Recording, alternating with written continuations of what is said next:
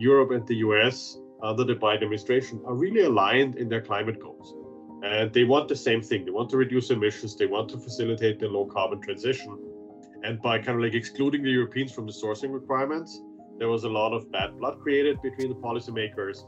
I think a lot of Europeans were surprised by it. And it also, frankly, kind of like undermines, to some degree, the approach that the Europeans are pursuing with the carbon price. Welcome to Radio Cause, our podcast series on emissions trading schemes. This series is part of LifeCause, an EU-funded project to provide knowledge for improved emissions trading. I am Heinrich. And I am Raude from the Florence School of Regulation, Climate. We're very honored to speak to Sanjay Patnaik today. Sanjay is Director of the Center on Regulation and Markets, the Bernard L. Schwartz Chair in Economic Policy Development, and a Senior Fellow in Economic Studies at Brookings. He also is a Fellow for the Initiative for Sustainable Energy Policy at the Johns Hopkins University.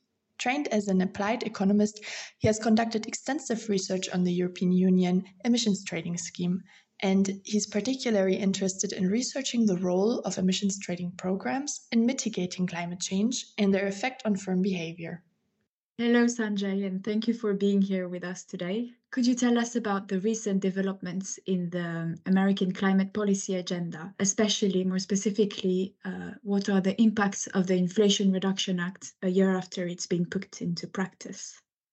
Of course, and thank you so much for having me. It's a pleasure to be here. And so, as you know, last year, the Biden administration passed the Inflation Reduction Act, which was really the biggest piece of climate legislation the US has ever seen. In Europe, policymakers really followed the approach of a carbon price, basically a stick, to induce the economy towards a low carbon transition. In the US, they followed the opposite approach because the carbon price was not politically feasible. So they came in with a lot of subsidies and tax breaks and tax credits. It's really a huge package that is supposed to catalyze a lot of investments in low carbon technologies. It provides tax credits ranging from electric vehicles to heat pumps for homes to building of new power generation plants that are renewable. And so really broad. And obviously a lot of these investments are intended to effect change over a longer period of time. So 1 year out, it's very hard to say what the effects have been so far in terms of emissions, because it will take time until these become more real. What, however, we have definitely seen is a lot of announcements of new investments from the private sector, a lot of investment activity and interest by companies and investors. So I think what the IRA has really successfully done is catalyze existing market forces that were already here before the IRA, which kind of like started channeling some capital towards low carbon technologies and low carbon alternatives and really supercharged it. And so because of the tax credits, because of the subsidies, we see a lot of private capital moving into the United States, even from multinational companies, from European companies that are investing in the US and are thinking of building new plants there.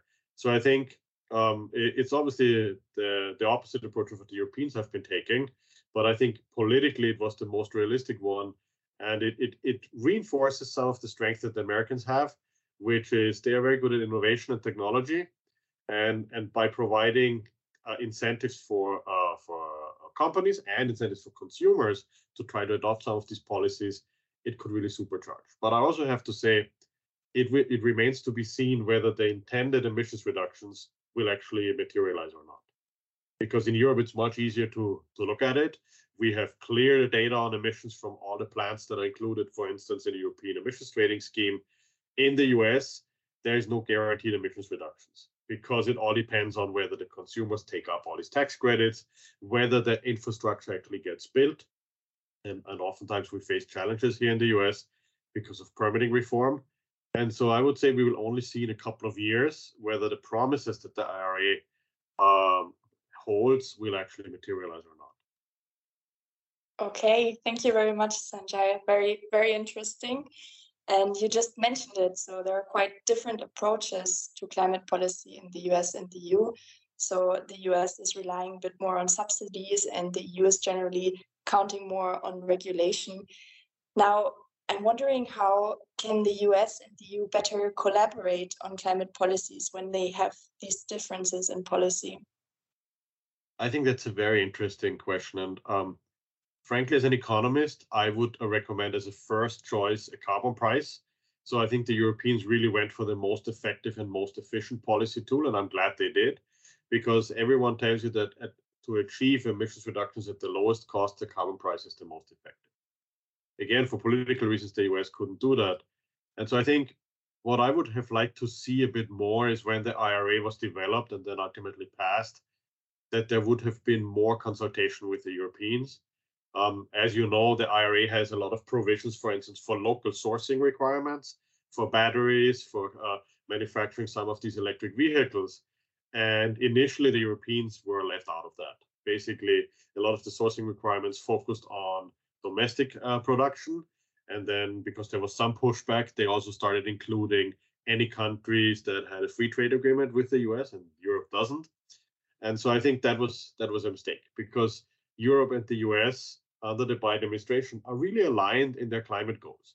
And they want the same thing. They want to reduce emissions. They want to facilitate the low carbon transition.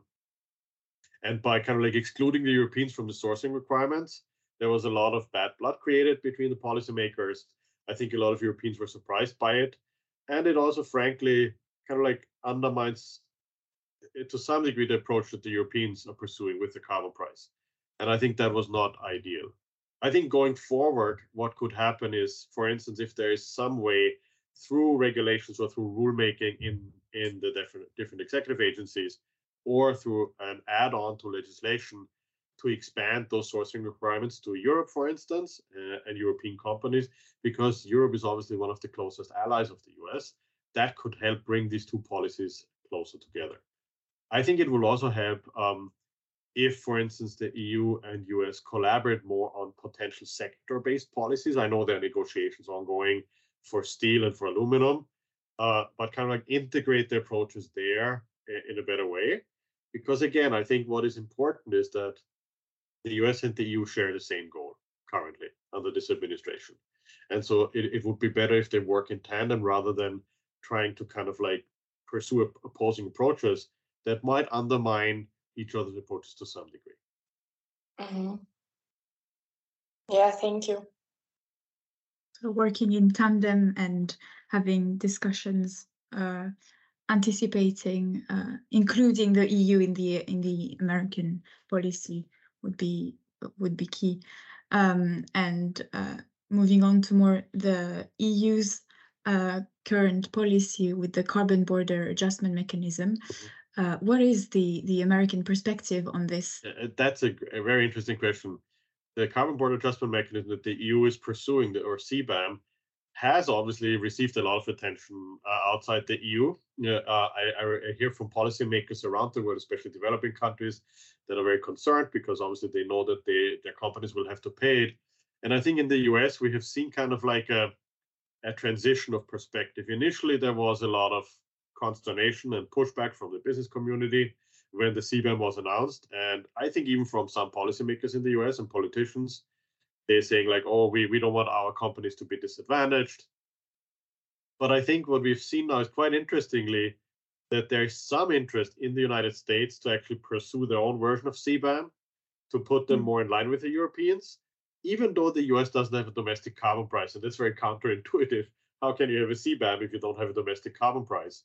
But there is some work being done that is quite interesting, that shows paths how this could be achieved. For instance, if you look at emissions intensity per sector or similar approaches, and there is some bipartisan interest. And that's interesting because we see on the Republican side that the CBAM could be seen as a bulwark against China. And on the Democratic side, it is seen as a tool to bring us in line more with the Europeans. So I think it has changed. It's being perceived less negative now than it was initially. And I think critically, what the Europeans have been able to achieve by it is really a change in debates around the world and forcing policymakers' hand. And I think that's the strength. The Europeans really have an imprint on the rest of the world because of the CBAM, because the European market is so big and so important that now a lot of countries are reconsidering, well, maybe we should also do something. Maybe we should have a domestic carbon price. Maybe we should also try to think about a CBAM in conjunction with that. And so that's an interesting development, I think, for the US as well. Okay, thank you very much. Thank you very much. Thank you for joining us today. This was Radio Cause, recorded for Live Cause, a project of the Florence School of Regulation. Check out our project website at livecause.eui.eu for more information, and stay tuned for the next episodes.